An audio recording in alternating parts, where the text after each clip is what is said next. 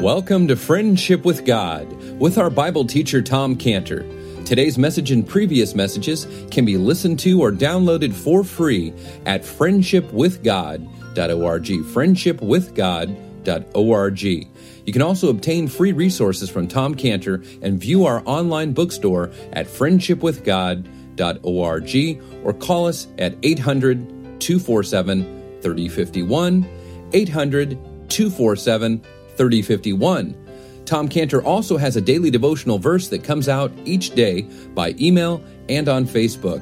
To receive this small daily devotional verse that Tom Cantor puts out, you can sign up at friendshipwithgod.org, friendshipwithgod.org, or find Tom Cantor on Facebook by searching for Tom Cantor and Friendship with God.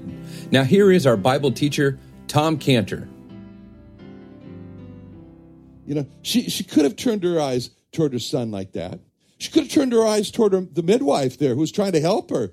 And she could have turned to the midwife and said, you know, it's so kind of you to think of me now and in my state and to try to encourage me. You know, I just love you for doing that. And thank you for doing that. But I don't want you to worry about me because I've seen God's hand all along the way of this life journey. I know he's not going to pull his hands back when I die and let me fall. I know he's going to take care of me, so don't worry. Or she could have turned her eyes toward God.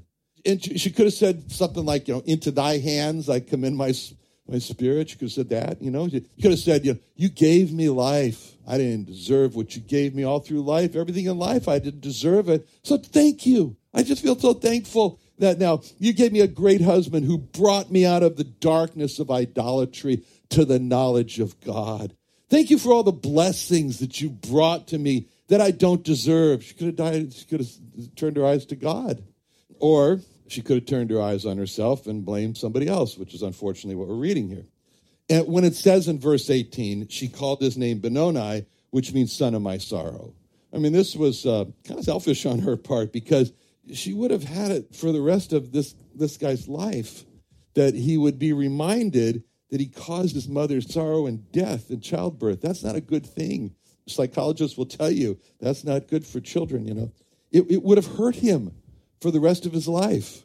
You know, and it's showing us something here. And keep in mind, Rachel's a great woman. I mean, she's a builder of the tribes of Israel. She's the mother of Benjamin and Joseph. You know, Clinton reminded me, you know, no Benjamin, no Saul. No Benjamin, no Paul. And so, you know, she's great. But, okay, we have this to deal with here in this passage because it teaches us something. It shows us that when we act with our eyes on ourselves, when we act selfishly like that, that we hurt other people in the process. You know, when she named her last son, son of my sorrow, she was hurting her son. I mean, obviously, you know, and it really would have been for the rest of his life. Can you imagine what that would have been like for him? You know, every time I say, hey, what's your name? And, well, you know, my name is son of my sorrow. Wow, that's too bad. Why are you named son of my sorrow? Well, you see, because when I was born, my mother died in childbirth, and since I caused her death and her sorrow, she calls me, she named me son of my sorrow. That's not going to look good on her resume. Anyway, and he might have thought, you know, that name was actually one of two names she might have had for me. She might have called me son of my death. You know, so Rachel, by naming her son of my sorrows, she was hurting him. But she wasn't just hurting him. It was like, you know, when you take a rock on a nice, you know, calm, placid lake, and you throw that rock up in the air and that rock hits in that lake, there's a lot of ripples. And you just sit there and watch the ripples as they sort of spread out across the water there. That's kind of like the hurt that she was doing. She not only hurt her son, she hurt Jacob. He desired anyways, it was every time that Jacob would call his son's name, he should be reminded that this is the one who caused the death of the only woman he ever loved. That's a little rough on Jacob. Rachel's naming hurt Jacob. Rachel's naming hurt Joseph. Every time Joseph would call his brother's name, he would be reminded that his brother caused the death of his mother. It's a little rough on Joseph. You know, Rachel's naming, it hurt God. It hurt God. Every time anyone would call this boy's name, That would be a reminder that God allowed this boy to kill his mother. So as we've seen here in Rachel's death, it just resulted in Rachel's death. We've already seen the good side of it. Rachel's death could be likened to the Lord Jesus Christ because, she died and gave birth, new life. The Lord Jesus Christ died and gave us new life, But can you imagine if the Lord's name was, he's the Savior who was killed because of our sins? If that was his name all the time, Okay, we know it's true, but, we don't talk about it all the time. So as we look at how wide this circle is of those that Rachel hurt with the naming of her son, we see a clear picture of what the Bible calls the root of bitterness. The root of bitterness that's allowed to spring up, as it says. You might want to turn to Hebrews 12:15. Hebrews 12:15. Hebrews 12:15 is giving us really this description here of what we're seeing in Genesis 35:18 here with what happened. Hebrews 12:15, it brings it right home to us with a command. The command is looking diligently, lest any man fail of the grace of God, lest any root of bitterness springing up trouble you, and thereby many be defiled. See, verse 18, as Rachel named her son there, we say how a root of bitterness sprung up, and thereby many were defiled. She hurt so many people. And that's why that's what bitterness does if it's let to be spring up. Verse 18, as she named her son, we see her failing of the grace of God. God's offering her, no temptation taken you, such as come to man. God is faithful, who also make a way for you, Rachel, to escape the temptation of bitterness.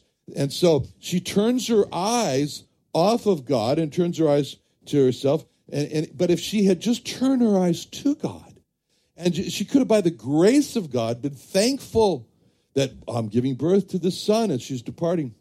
Verse 18, Rachel names her son. We see her letting this root of bitterness spring up. It's a springing up root bitterness that we see here. And all of a sudden she's blaming others.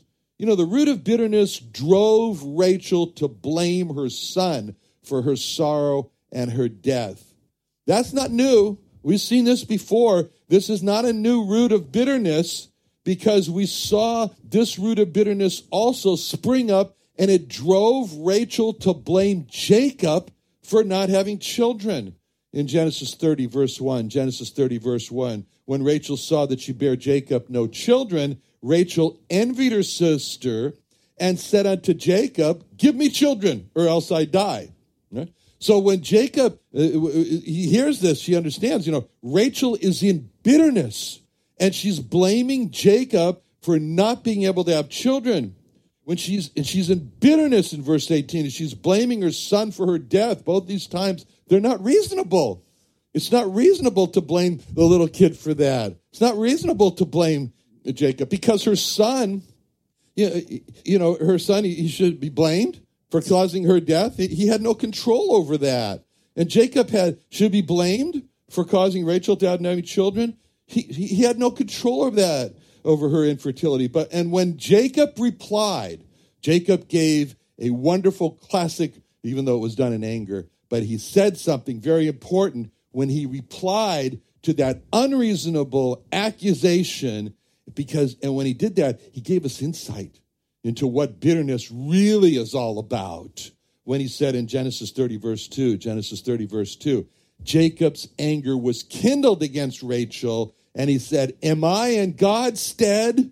Who hath withheld thee from the fruit of the womb? See, when Jacob said, am I in God's stead? Jacob hit the nail right on the head with regard to bitterness, because with that statement, Jacob exposed the real evil of bitterness. The real evil of bitterness is that ultimate blaming of God.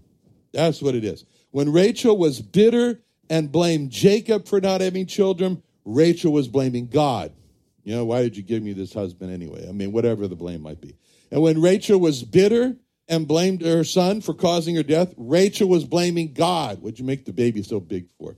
Okay, so it's called bitterness because that's what it does to us. It takes away all of our sweetness, and when we become bitter, we become miserable.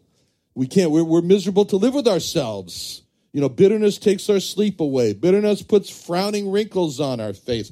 Bitterness destroys our immune system and makes us susceptible to illnesses. So, what we've seen here is how bitterness troubles us personally. Bitterness hurts many people, wide circle. Bitterness blames others. Bitterness ultimately blames God. But bitterness can be overcome by the grace of God. But when we let bitterness spring up, we fail of the grace of God. Now, we see also in this Hebrews verse here a very important word when it says the word any, lest any root of bitterness. It's interesting it didn't say lest a root of bitterness. It says any, like there's many of them, and there are. The word any teaches us that bitterness can come from any reason. Many reasons, any reason. You're trying to park your car in the grocery store, and all of a sudden this car pulls in front of you and takes your spot, and the root of bitterness is spring up there. Oh, man, you're mad. And, or you're calling someplace on the phone, and you got your question all ready to go, and you're so hopeful when the person answers the phone, but the first thing you hear is, can you please hold? And then after 15 minutes, you got a root of bitterness threatening to spring up. That's why the Bible says any, and we could go on, to show us that bitterness can come from any irritation. And that's why we're commanded, you got to be on your guard against this, looking diligently. We have to be on our constant, diligent guard against this springing up of this from the root of bitterness. And, springing up, that's another word, springing up. I'm amazed, I go out in the garden and all of a sudden I see this weed. And I go, I don't remember seeing that weed there. It just sprung up. It springs up overnight. And then I go to try to pull it, and it's got little things that stick in my skin and make me more irritated. So, you go, and that's what it does. See, where did it come from? Where did the weed come from? It's such a big weed. It's just all of a sudden there overnight. The weed came from a root that was not seen, that was under the ground. I couldn't see it, but that root made that weed spring up. That's why it says in Hebrews 12:15, looking diligently, lest any man fail of the grace of God, lest any root of bitterness springing up trouble you, and thereby many be defiled. We have a nature. We have bad nature. We have a sinful nature. It means we have many roots of bitterness under the ground, just waiting to spring up. And so we got to be diligent to go out there and get those. So we've seen in Rachel what can happen to us when we let a root of bitterness spring up. And if we do that, then it's going to be our failure, the grace of God. It's going to destroy us. It's going to hurt a lot of people. It's going to cause us to blame others and cause us to blame God. But in these verses here, very valuable verses, verses 18 to 19, we see in Rachel a person who knows that she's going to die. And, okay, we've seen what happened in her last moments of life here. But before she died, she got occupied with these issues we've been talking about. And that's been tragic. We could look at this. We go, okay, Rachel's helped us this morning because she's shown us what not to do when we're going to die, right? But it raises really another question, and that should be, what should we do when we're going to die? Rachel's given us some guidance, like we said, not to, okay, but where's our guidance in the Bible for what we should do when we die? Believe me, this is relevant for every one of us because we're all going to die, So what should we do when we know we're going to die? Okay, we now turn to Paul. Paul, he writes for us this wonderful statement, if you want to turn 2 Corinthians 1:9. 2 Corinthians 1:9. 2 Corinthians 1:9 is where Paul makes this amazing statement from a man who knew he was going to die. He was going to die. And it says here in 2 Corinthians 1:9, very interesting, it says, we had the sentence of death in ourselves, that we should not trust in ourselves, but in God which raises the dead. Now, at first look, when you just look at this verse, it seems kind of depressing to say we have the sentence of death. It's like, okay, this is hopeless. It's a done deal. You're going to die. Okay. But Paul is really saying something here. It's very interesting. And you got to look a little bit further to this word sentence. This word sentence, aprikrobenai. It's an interesting Greek word because it has embedded within its basic meaning this concept of response. It's a concept of answer or response. It's like the word ana in Hebrew. It means to respond, to answer to. So really, when you look at it that way, then the verse is really saying we had the answer to death. We had the response to death. So this is in contrast between Paul and Rachel, because they both are going to die, coming to die. It's got to look at it this way. In both cases, Rachel and Paul had death speaking to them. Death was speaking to them. Death was challenging them. Death was demanding from them an answer. Death was defiantly challenging them, demanding a response. And in the case of Rachel, she met the challenge with the answer of, it's my son's fault. Blame him. I mean, Rachel's answer to the challenge of death was the response that I shouldn't be dying. It's only because of him. But Rachel's response, it wasn't right. It wasn't fair for her to be a victim. And when a person knows he's going to die, he's being challenged by death. Death comes to the person with an arrogance. Death comes to the person with a defiance. And it says stuff like this: you're going to die. What do you got to say about that? You're going to die. What's your response to that? When death comes with that arrogant, mocking defiance, you just can't help but think of Goliath. You know, Goliath appears on the battlefield there in 1 Samuel 17:4. 1 Samuel 17:4. He's identified.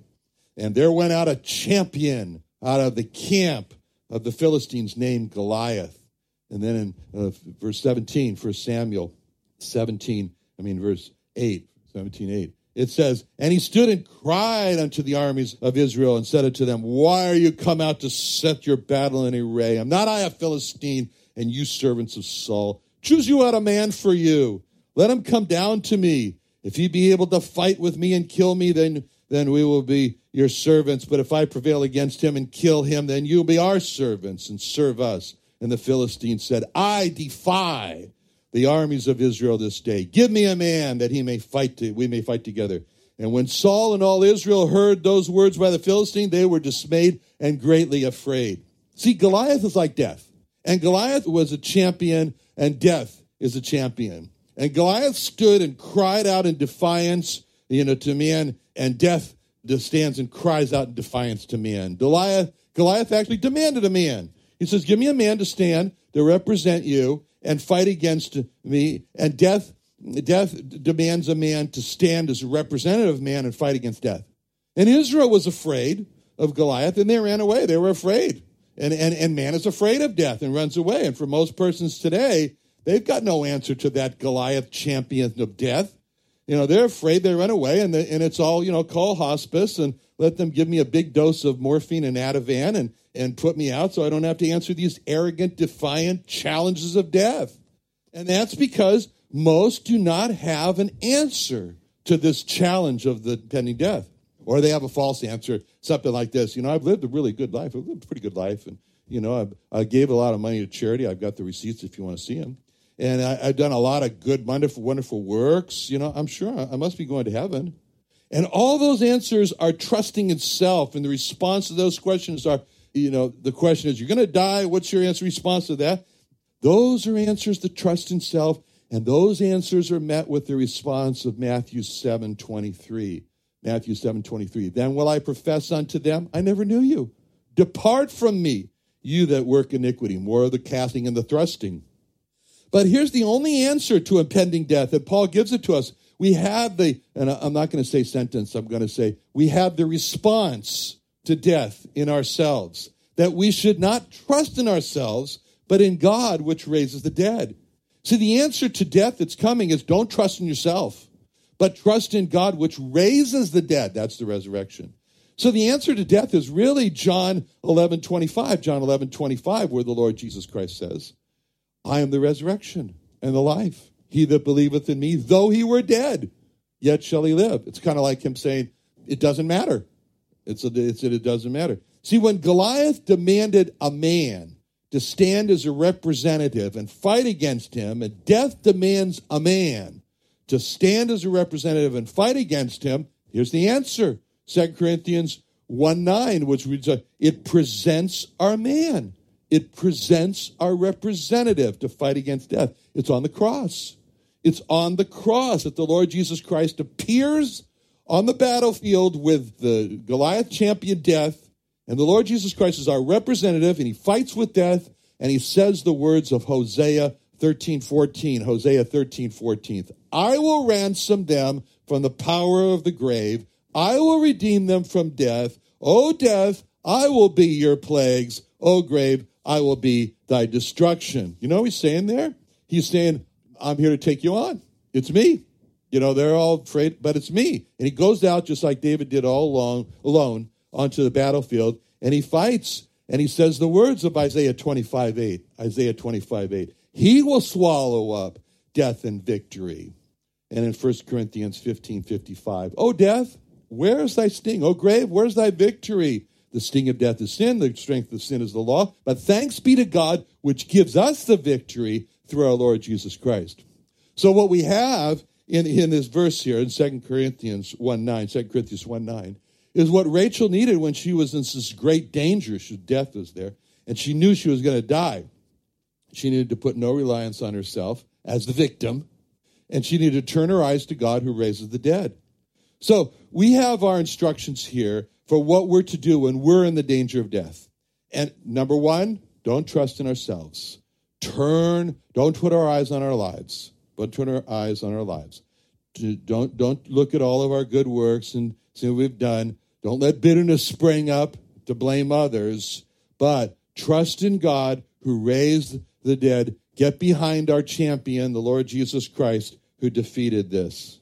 And now, all of this should drive us to see how important it is to believe into the Lord Jesus Christ. It's more than just believe in. Believe in existed. I mean, after all, when the Lord Jesus Christ made that great whosoever invitation with John 3:16, God so loved the world, he gave his only begotten Son, that whosoever believeth in him should not perish, but have everlasting life. We've got to remember who he was speaking to.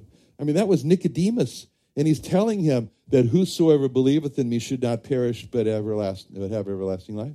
I mean, there stood Nicodemus in front of the Lord Jesus Christ, and the Lord is telling him that, a person had to believe in him to not perish. You think Nicodemus said, oh, you mean all I got to do is believe that you exist and I don't get perished? All I got to do is believe you really were born and lived? Of course not. Nicodemus understood. He never would have thought something so absurd like that. He understood that he had to know that it's more than just believing in the existence, but it's believing into, which is a trusting in, which is a getting behind, which is a loving him with all the heart and the strength of mind.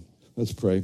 Father, thank you so much for, Lord, the Bible and how it helps us to understand what we can't see and being the light for us in the darkness all around us. The darker it is, the more we love you for the light you give us and for the fact that you are a light. Help us, Lord, this week to stay in this light, to let this light shine, Lord, daily on us, and that we should be what you would call children of light. In Jesus' name, amen.